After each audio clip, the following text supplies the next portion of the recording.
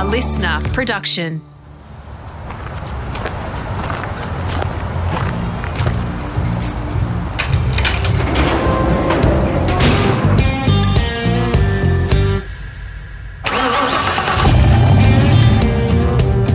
I'm automotive commentator and journalist Greg Rust, and this is Rusty's Garage.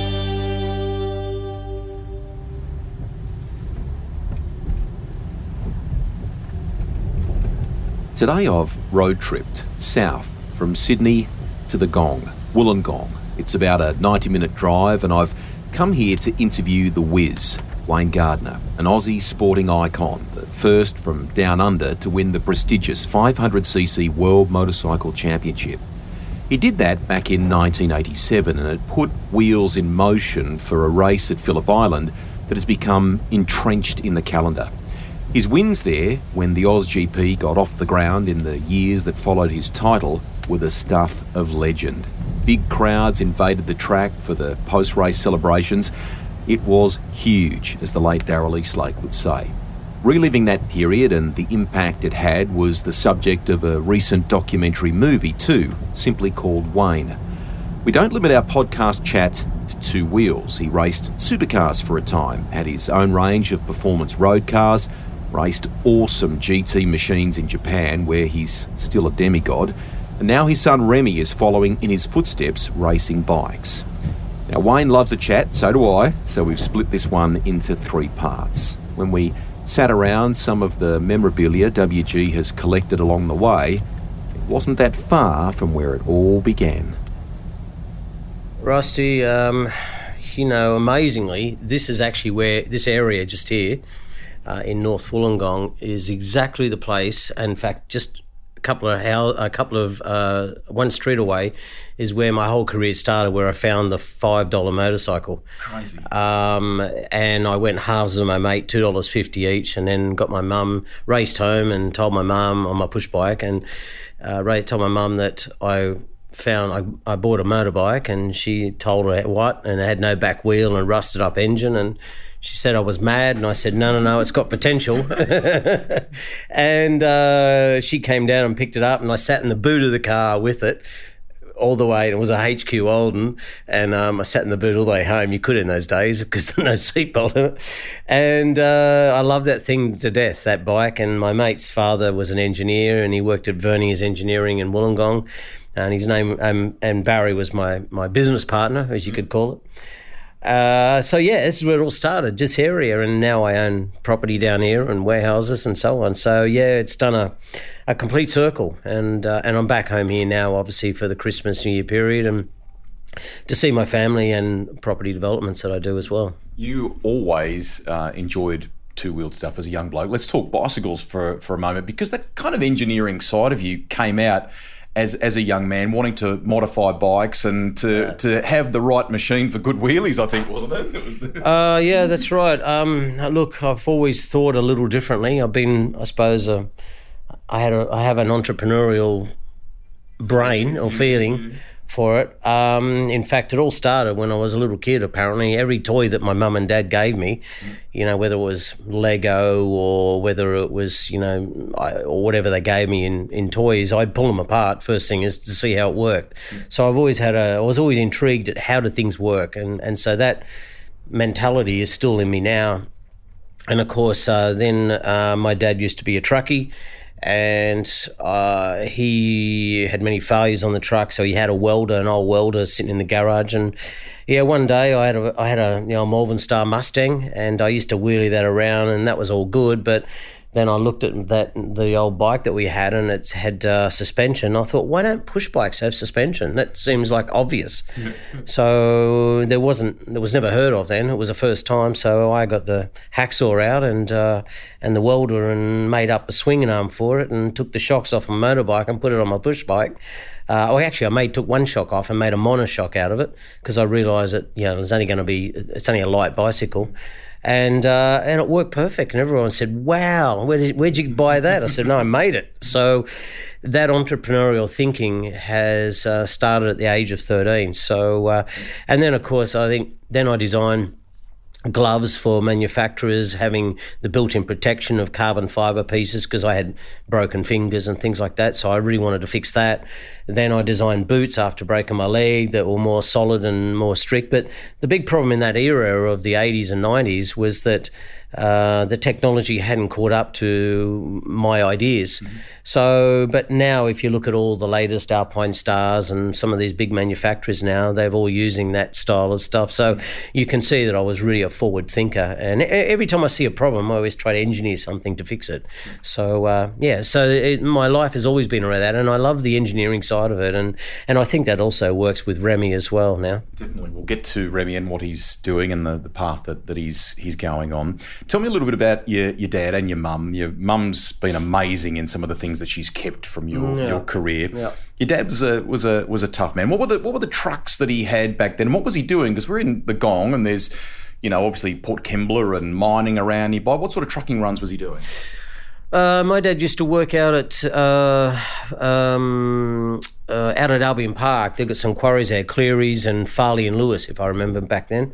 My dad used to drive an old international truck, cab over style, and a tipper truck. So he'd cart, road base and, general gravel, sand, whatever. He also did then the coal runs. He was driving coal trucks here in Wollongong from up over the top of the mountain here down to the port. So my dad's done a lot of truck driving, but mostly just local stuff, not so much national or down to other states. He's done it a few times, but mostly just carting, tipper trucks, type style trucks. So, and I used to love it. I used to go to work with him, and that's where the passion for the motoring has come from, where engines, and so I'm a big truck fan. I love big trucks and buses and anything that's right up to earth moving equipment. So I'm like the kid in a toy shop, when it comes to those sorts of things. And that passion and that engineering sense of me when I was young has just come forward. And when I had my farm, I had a bulldozer down there, and I had excavators and toys, and that's why I'm doing also the building trade and property development, because I love getting out there in an excavator and digging holes and making stuff, but it's on a big scale now. So it's kind of all these things that I love doing. It's now part of my life and my business. Yeah, it's melded together. So from that $5 motorcycle, what transpired? Was it a case of you terrorising the back streets? How did you then morph into motorsport and things like that?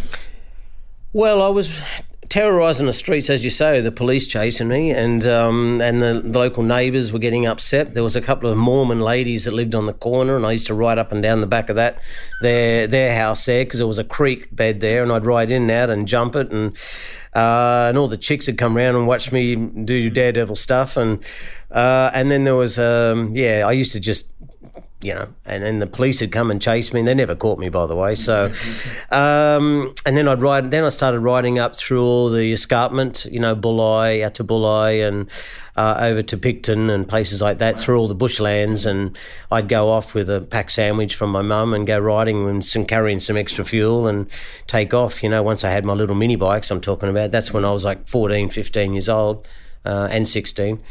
And then I bumped into a guy called Dave Horton, and his son was riding up in the mountains as well. And he said, my dad takes me racing. Do you want to come racing? And I went, I've never raced. I don't know what to do. My bike's not good enough. He said, just come and have fun. So they held the first race I did was up at Picton at the airport. And they had some spare land there, and Dave Horton, a local guy who's now passed away, and his son Kevin, they come and pick me up in an old Valiant station wagon with roof racks. We had to put the bikes up onto the roof racks, and really old Valiant station wagon that was just full of chip wrappers and Coke cans on the dash, and the windows didn't go up, and we had it was just a shit fight car. But we all put on, and all got our bikes on there and on the roof and on the back, and bikes hanging off this thing everywhere, and clapped old thing, didn't even go into top gear. He was driving along and to keep changing it down a gear. And we went up there, and the first mini bike race was a father and son race. Fantastic. And I said to Dad, you have to ride. I have to go out and do like 5 laps, and then I'll come in and we do 5 laps, and I finish it off with another 5 laps. Yeah, okay. I said, oh, good. Well, here's the helmet. Right, get ready. Here we go. And so I go out and race. I've come in like, in the top few guys front. And I said, quick, Dad, jump on.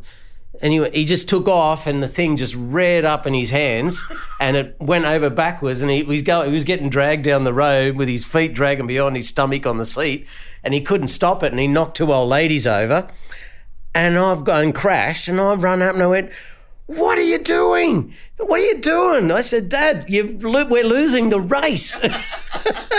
I grabbed the bike and I took off and kept riding, and then I came in and we finished last or something. It didn't matter. And then I go, what's wrong? Why did you do that for? He said, I've never ridden a motorbike before. And he had skin off his elbows, and we picked up the two elderly ladies. They were not happy. They went off to get Band-Aids and stuff on them. And so that was the first and his last time he's ever been on a motorcycle. So that was it. He's never gone near him ever since. But my mum's always been there to cheer me on. But my dad was always a bit scared and intimidated by them, worried for my life, so. They're both beautiful people, but different people, aren't they, mate, in the way that they've nurtured and driven you, shall we say? Yes, they're totally different. My mum's, the ultimate supportive, go get 'em, you can do it, son, pat me on the back, and big enough is never enough, you know what I mean, and believed in my ability. And my dad was very, he's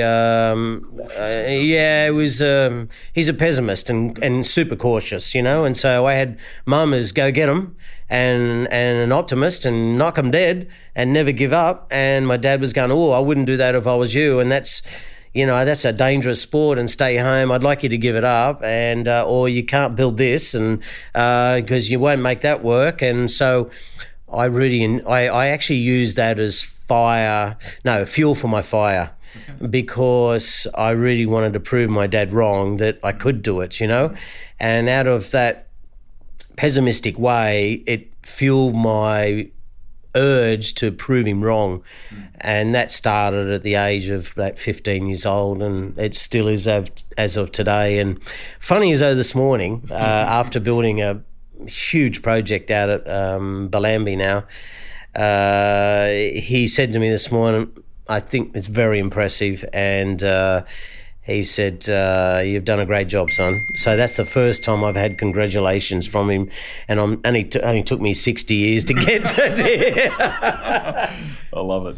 Funny as though, but Lisa says to me, she said, whatever that is motivating you, don't stop it. Don't make it up with your dad, and don't sit down now, because you're on a roll. So I've just got to keep going and enjoy it, Awesome, mate. Is it true that your first proper road race was Amaroo Park, Sydney's northwest? I think that's a venue that's now gone, obviously, all lifestyle properties out there. And was it a second-hand TZ250 Yamaha? Is that one of the early road races for you? Yeah, that would have been about 77, 78. In fact, the leathers are just over there. Fantastic. Yes, I bought a second-hand TZ250 B model, ones with straight-up shocks on the rear. I bought it from a guy called John Dayhu. In fact, John lives in Manly, and when I was living in Manly for a while, I used to go and visit him. He's got a framing shop. Yeah. So it was kind of good to talk to him again and catch up, and good guy. Yes, that's right. At Amaroo Park was my first road race. That's exactly correct. I don't know where I finished. I can't remember, but I was not too bad. I think I was up there. I didn't win. Or maybe I did. I can't remember. But I think my second race was Oran Park, and I fell off and broke my collarbone that day. So because I'd won the 250, and I was trying to win the 350 with the 250, and I nearly did, but I high-sided coming out of one of those corners and got up, and I knew I'd crashed, and got up and my shoulder was hurting, and I went, oh, what happened here? And thought like a truck hit me. And the guy unzipped my leathers and pulled down, and it was sticking up here. And he said, I think you've broken your collarbone. I went, what's a collarbone? So, the pain you got that's what it is. So I had, a few weeks off and rested and got back straight onto it as soon as I could. I loved it. Are you hell-bent on a career in motorcycle racing at this stage? And how are you making sort of ends meet at this point? What's the first road car and things like that? The first time I rode a road racing bike was a guy called John Zammit. He gave me a ride. It was the first day I I did try road racing was at Oran Park, and I rode my 125 YZ 125 motocross bike with road tyres on. It was a club day, the Wollongong club day.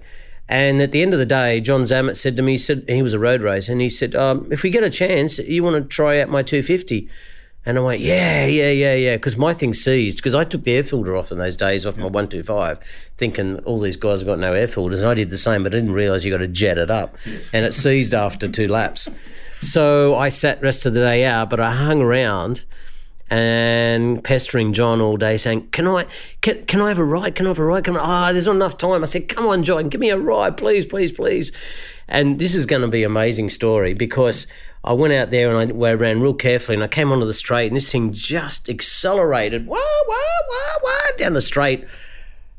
And I went, oh my God, where has this been in my life? You know, I went round quite fast. I broke the lap record for C graders my first time out. And Tony Hatton was there that day. Okay. And Tony was watching, and he goes, Jesus, look at that kid. He said he's either going to be the world's champion or break his neck. And I came in, he said, wow, you know, he was impressed. And but I came in going, oh my God, that is the best thing I've ever done in my life. And this is what I want to do in my life. Yeah. This is it. The amazing story is, when I took Remy to Spain, he's never road raced. His first road race was in Spain. Yep. His second road race was in Australia. Yep. His first one was in Albacete. He went out and he was riding the little NSF 100 because we got an invitation from Honda. And Remy did his first race. He finished around about 20th out of 40 guys. And he come in and I said, oh, how was that, Remy? It might have been 18th, in fact. I said, how was that? Remy took his helmet off. He was only 12, and he goes, Dad, that's the most amazing thing I've ever done in my life, and I never want it to stop. And I said... You're like looking in a mirror at this stage. I said to Tony, my wife then, I went, did you just hear that? And she goes, yeah, so? And I went, that's nearly the exact words what I said. How canny is that? And he had number 87 on his bike. And I went, wow, this is spooky. And so I went, well, okay. And then so he then went testing, and then, of course, he went really fast and got invited back there the following year. Then we came home to Australia, and he did one, and then he got invited to his first road race, which was in Australia, which was at Phillip Island, and he won both races on an old Morawaki that was 14 years old, and cleaned everybody up and won the Australian title. And I went, wow, well, that's finished quick, isn't it? Yeah. The Australian time. So then we went the following year back to Europe, and that's how Remy got started. But the amazing thing is, yes, I started out at Amaroo, then I did Oran Park, and then I just loved it, you know, and I couldn't do it enough. And I was working as an apprentice fitter and turner at that point, and doing an apprenticeship. And so I was learning engineering side, only because I had to have a job, and I was earning $48 a week at that time. So I had to be careful how I spent my money, but my mum and dad, you know, loaned me the money to buy things like a car and things like that. But I paid them back. I paid them $25 a week out of the $47. So, which was good for me, because it made me learn how to manage money and be, you know, have responsibilities and live up to it, you know. So, and I think that's an important part of, you know, that's not happening today in the youth. I think there should be more of it, you know. 87 is a reoccurring number in your life for all sorts of reasons, from the world title in 1987, the way that Remy's adopted the number as well. But numbers for bike races are, you know, quite a key thing in many ways. And for you, am I right in saying 111 was the first, or among the first? Yes. My first road race was on the YZ125, even though it only did about 3 laps. And it locked up down the straight, and it just dragged the back wheel to a stop, and I went, what happened then? And some guy came over and he said, you should have pulled the clutch in because it seized. I said, oh, was that what happened? So that was the end of that bike. And but yes, 111 is the number I had on the first road race, and it was on a yellow number plate on the front of my motocross bike. Yes. So it's actually sitting over there with all my stuff there. So that number plate. So yeah, it all started that day. Love it. I love it. Castrol 6 Hour at Oran Park would feature significantly. I mean, a legendary race in Australia that ran for 17 or so years, from 1970 to 87. Another track that's now sadly gone to housing. If memory serves, you won there in 80 and again in 82. How important in the grand... And 79 too. And how... I won there in 79 on a 650 Kawasaki. So, yeah, that was the first year. In the second class, the 750 class or something. So I rode with, I think it was John Pace, I think at that time. So was it, or I can't remember. How important in the grand scheme of things was that race on that path for you? Yeah, look, I was only obsessed with riding road racing bikes, and I was travelling around Australia. I was working, but I'd drive after work Friday night and drive to Queensland, arrive in the morning. What were you driving back then? I was driving a HQ Ute. Okay. Yeah, that I kept getting pulled over and booked in it all the time. So I repainted it in a different colour. So I went from a Larry blue to a Larry brown with big fat wheels on it, and I still got booked. So I lost my licence a couple of times, always for speeding. But I used to drive up there straight after work, and then straight after the race on Sunday night, say Brisbane, at Lakeside. And then I'd drive home and I'd be back here in the morning at 6:30 and start work out at Tube Makers. And but then I'd go and sneak away and go down and lay down and have a sleep somewhere, and they couldn't find me. So, yeah, I was a bit of a rogue, you know. But it was a great lifestyle.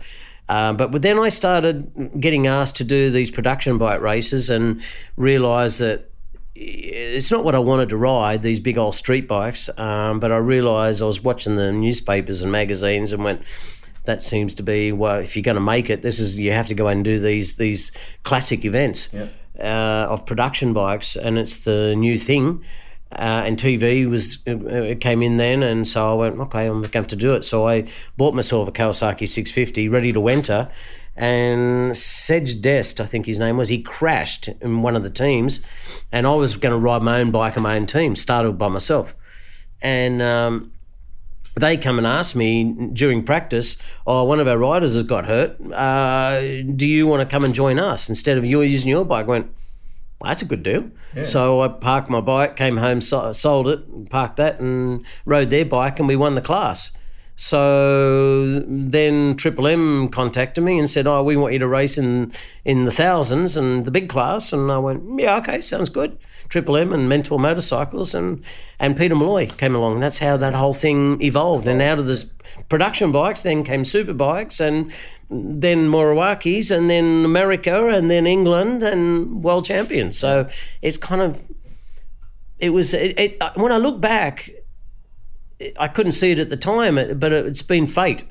It was always meant to happen. And I don't know how, but it just keeps happening in my life, and I don't understand why or how. I've got no recipe, but all I can say is I'm just having a good time in life, and I'm enjoying every minute of it, and life just keeps getting better and better and better. So, but they're all in different stages now, in different things, but it's really, really exciting.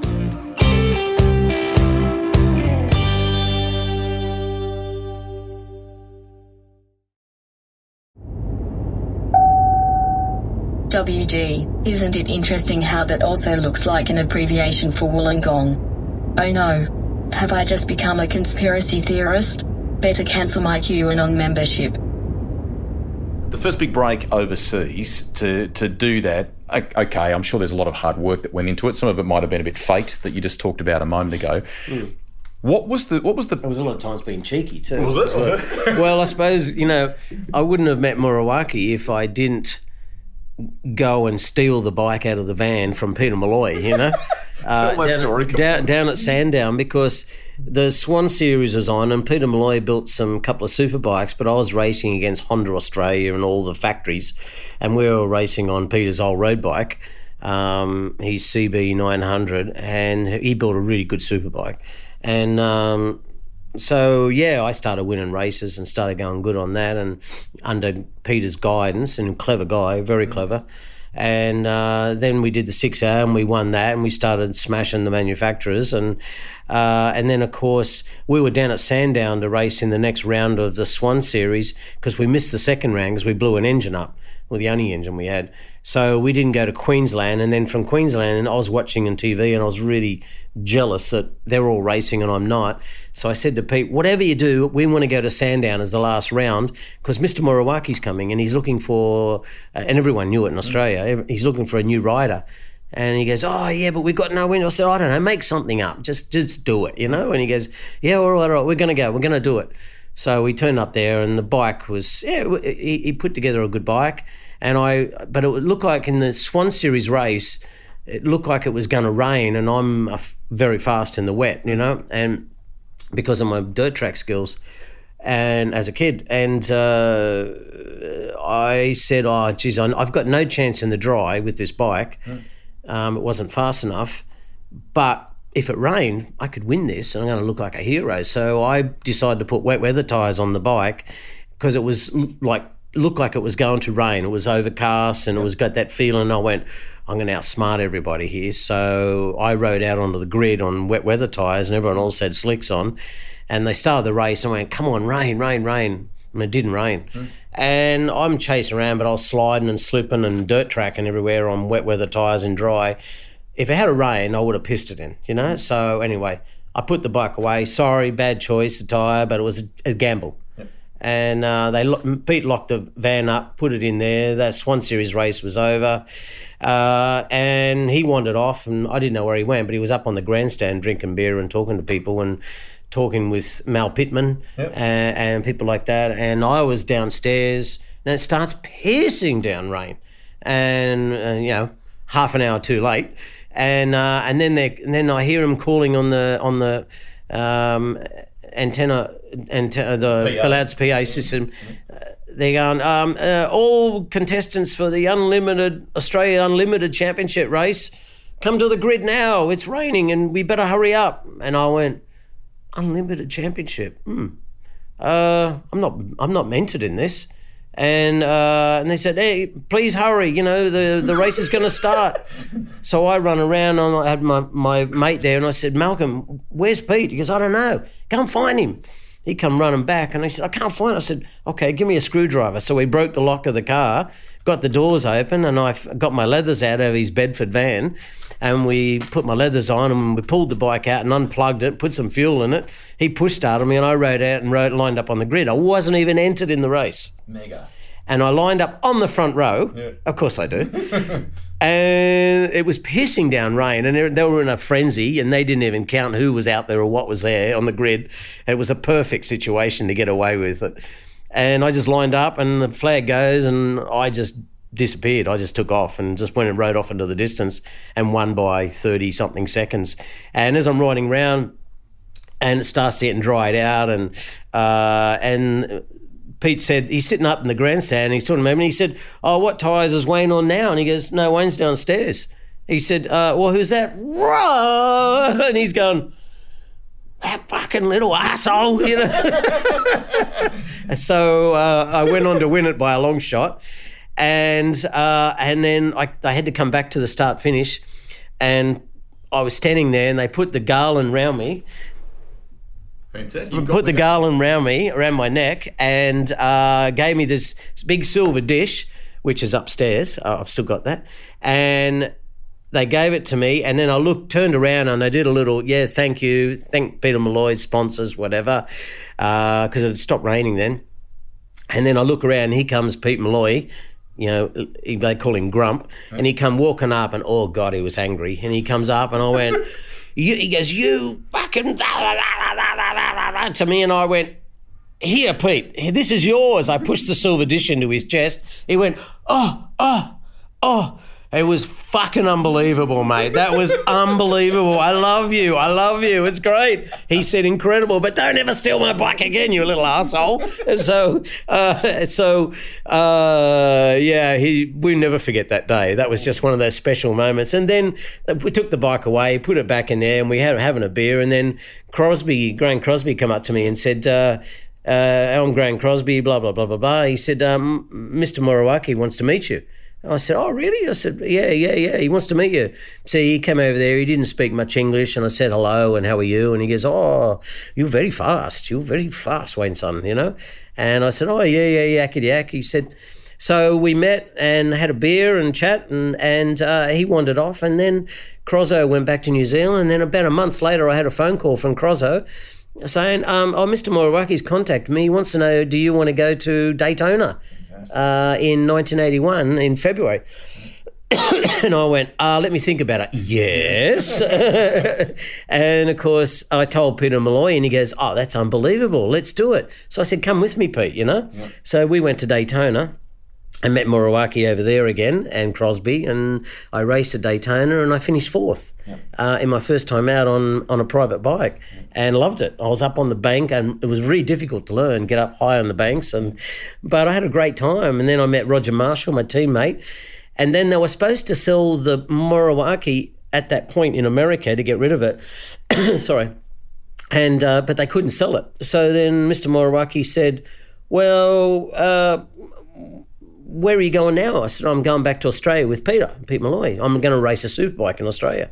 Why don't you do one race in one event in England? And if I send the bike to England because we can't sell it, I went, will you go? And I went, yeah, okay. Why not?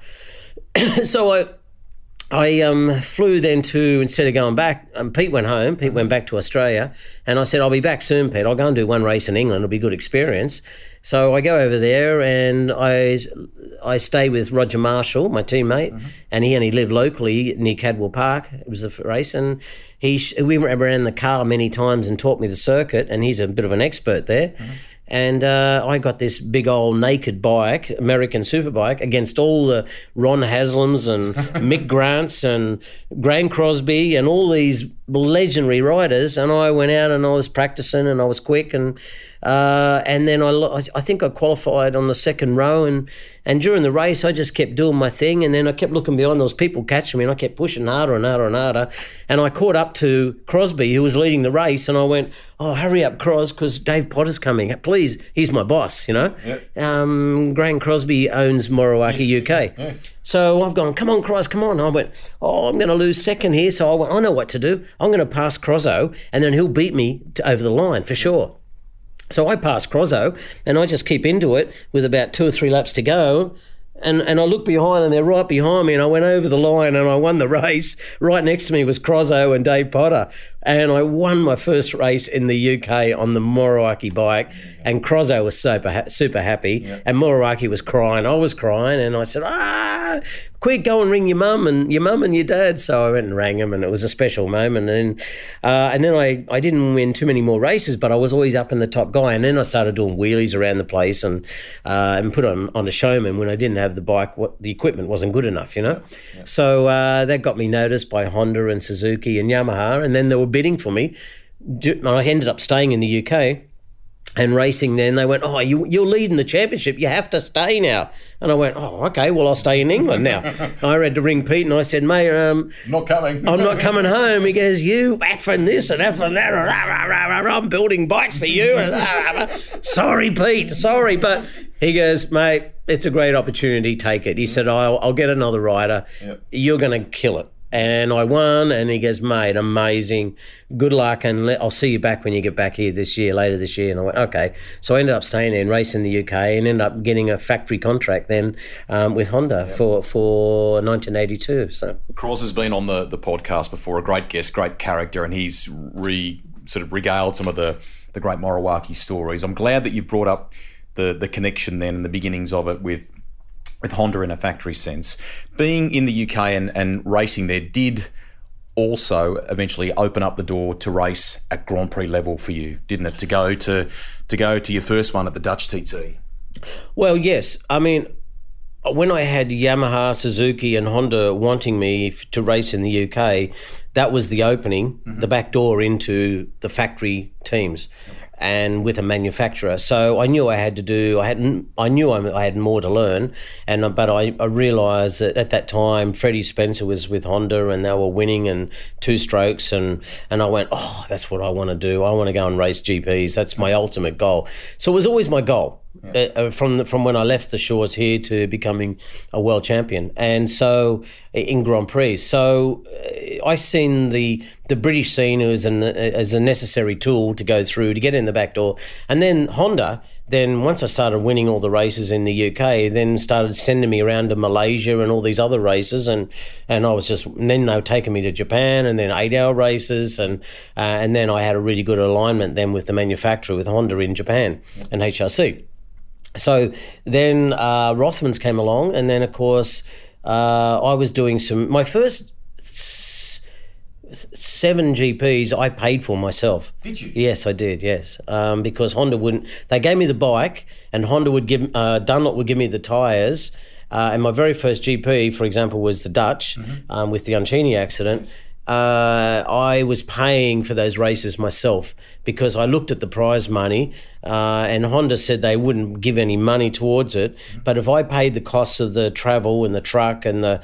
but they'll give me the machinery FOC, and Dunlop gave me the tyres FOC. So I worked it out, and Harris and I worked it out that it was a gamble, but let's try. Okay. So, but I had to finish, in the top 6 or 8 or something to get enough money to cover my costs, and I did that, and that was a bit of an urge to push me on harder, and of course I did. And then Rothmans come along, wanted me in their colours, and then HRC wanted me, and then it went on from there to obviously becoming a world champion. Share with fans, because both 2 and 4 wheel fans will love this. What was it like for you riding a 500cc machine for the first time? I mean, you've come through all sorts of different bikes. Sometimes it doesn't always wow, but to the untrained like us, we just think that's the pinnacle. What was it like to ride one for the first time? Well, the words I said when I first tried road racing, it was, oh my God, where has this been? It was exactly the same words. It's like at another level. And I went, Jesus, these things are fast, and they stop on a dime too because they're light. And I went, this is amazing. The thrill of something that's got, 2 horsepower per kilo. Don't forget, think about that. Per kilo of the bike and the rider together, you had 2 horsepower per kilo. Yep. So, in other words, that's a bit like driving a car that's, call it 2,000 kilos, we'll call it average. That's like having 4,000 horsepower. Yeah, in your car. Power to weight is mighty. It's unbelievable. So the acceleration and the braking component, because they're so light, you can stop them on a dime, was hard to take in, and it was very difficult to ride because you open the throttle. If you open a throttle too early, and just that millimetre you open too early, mate, you're in the weeds, and you're all banged up and hurting, because the horse side you off. So it's a tricky bike to ride, but it also was thrilling because it is tricky. Is how do I get the best out of this? And that was the challenge, and that's why I didn't realise how fast and how good until these guys were, until I joined with Freddie Spencer. I was his teammate in 86 and 87, and I couldn't not understand how Freddie could be 2 seconds a lap faster than me. I just went, I don't know how he does that, And so I had to learn from the best and try to understand this bike, and I did, and I just put my head down and obviously crashed a few times, but I just studied it, understood it, and we didn't have data in those days, so I just had to watch the videos and look at it and talk to Freddie and talk to Honda and talk to Jeremy at that time, Burgess. So, it was a case of just working it out. And, everything's solvable in life. It's just a case of you got to have all the, a bit like when I was a kid. How does this work? I had to know how it works. Okay, it works like this. Now I put my flair to it, And that's how you do it. You brought up the Franco Uncini thing a moment ago. I mean, that must have been a frightening moment. So he falls off the bike in your first ever GP. He's endeavouring to get out of harm's way, and just freakishly, you happen to crash into him. He would go into a coma, but make a recovery. But at the time, for a young man trying to make his way to break into this scene, that must have been quite confronting. Well, that was a baptism of fire, wasn't it? My very first GP, as I said, and I'm paying for it myself. I went over there, and I think I qualified 2nd or 3rd row. It was pretty good on a standard RS, like not a factory bike, and made a good start. I was just happy just to be in there. That was when it was a long track. It was about 8 kilometres around the Dutch T2, and I came around the corner, and I think I was in, I don't know, maybe 10th or 12th or something at that time. And I was in a big line of riders, and next to me I see all the riders go to the right, and here's Franco. He'd hide-sided off because he was up in the front field, and he was the world champion at that point. And his bike went one way, and he landed on his hands and knees in the middle of the track. I looked up, all the bikes had gone to the right, and he then started running, getting up and started running towards the other track, and I went, shit, I was already past the point of going right, and I tried to avoid him going left, and he didn't see me coming, and he ran, and I hit him at the front of the bike, and he spun around mid-air. In fact, it broke that knuckle, which is there. You can see it's a mess. My right hand. And he spun around mid-air. His helmet came off and landed on the ground, and he got put into a coma. That's what hit his helmet on the front of my bike. And I went off and came off the bike, and I went down into a ditch and injured my leg, my knee. And I lay there in pain until the doctors come and got me out of the ditch. And I didn't know that he was so seriously hurt until later on. They took me to the hospital, and then I said, how's Franco, and they said, he's in coma upstairs. And I went, oh, really? A coma? And they went, yeah, he's not very well. He's very serious. So I said, they said, would you like to see him? I said, I was in a wheelchair because I had some fluid on my knee and stuff. And they took me upstairs thinking that he was okay. And they opened the door, an intensive care door, and then here he is laying on this steel slab, and he's had like a towel across his abdomen, and he had electrodes all over him, and he's laying there just shaking in like spasms, but he was in a coma. And I seen that, and they said, he's not very well, he may not live. And I broke down in tears, obviously, and I felt like I'd killed the guy, and even though it wasn't my fault. And luckily the TV captured the whole thing because that explained exactly what happened. And I explained it, but no one believed me. Then after the shock of seeing him, then I went downstairs. I had Roger Marshall with me at the time, and Donna, and I went downstairs, and I was in tears and heartbroken. I went down there, and they said, Roger said, let's go. So they took me downstairs, and when the elevator opened up, there was hundreds of people inside there, including Franco's wife and children and everything, and they're all screaming, and this huge emotional moment of terror in their faces. And I came out, and they're yelling out, "You killer, you killed my husband," and it was traumatic. And I was in tears, and they're all trying to get home. There was like a scrum happening, and Roger's going, get back, and we pushed our way through all the people, and that the family were crying and killing me, telling me I'm a killer and all sorts of stuff, and because they hadn't seen the TV footage. After the accident, they rushed straight to the hospital. Anyway, Roger got me out, put me in the car, and we started driving back to the UK, and I think I cried my whole way home back to the UK, and it was I had a Prelude then at the time. And I went back and up to Lincolnshire where I was living, and had a house over there, and I just laid low for 2 weeks, and the media were chasing me, but fortunately I hadn't seen the footage, and the footage was getting put out, and it explained exactly what happened, and it was very plain that it was not my fault. And everyone felt really bad for me, and I wanted to go home. I wanted to quit. And I had a contract with Honda Britain at that point. That was 83. And 83, 84, 83. And I didn't know what to do. That was my first GP ever. What a disaster.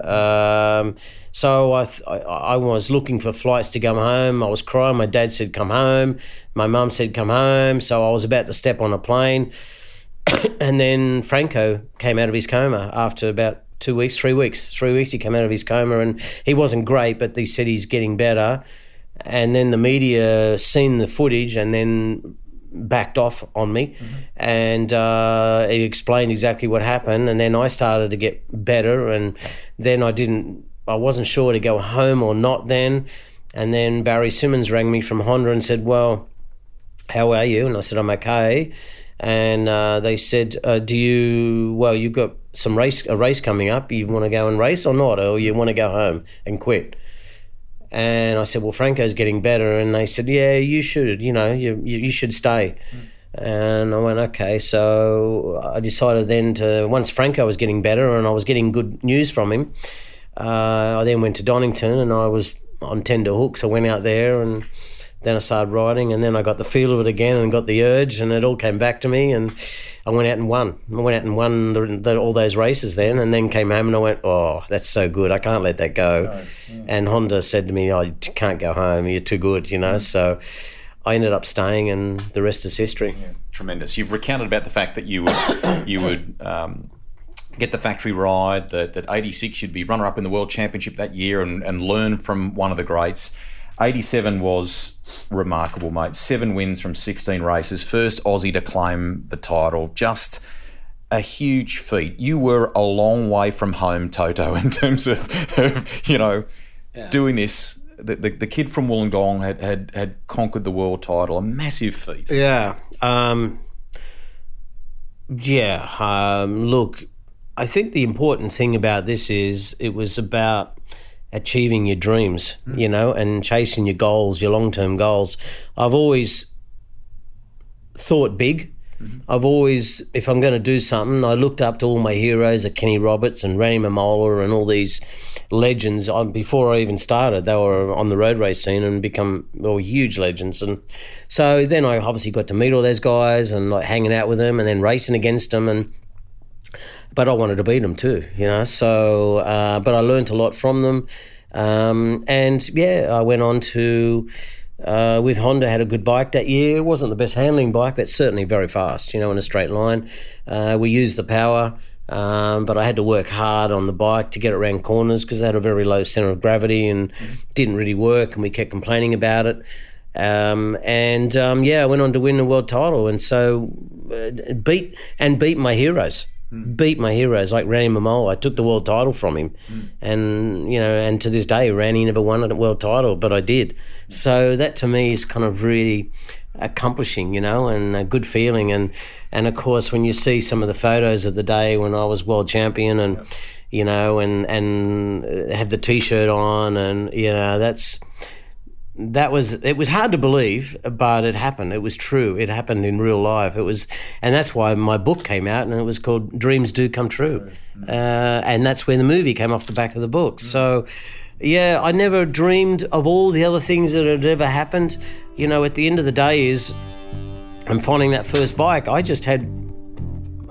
was just inquisitive, and I wanted to go out and ride and learn, and I was very competitive, and I wanted to give it my best shot. And if this is my shot in life, this is what I'm good at, I'm going to make the most of it, and I did.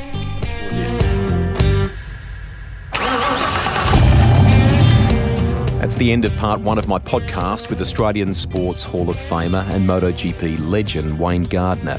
Now, because he kindly gave us so much of his time before heading back to Europe, we have split this chat into 3 parts. We don't often do that.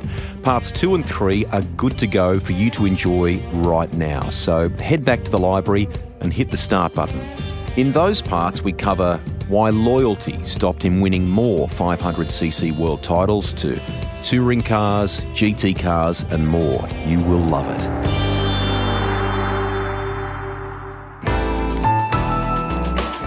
Listener.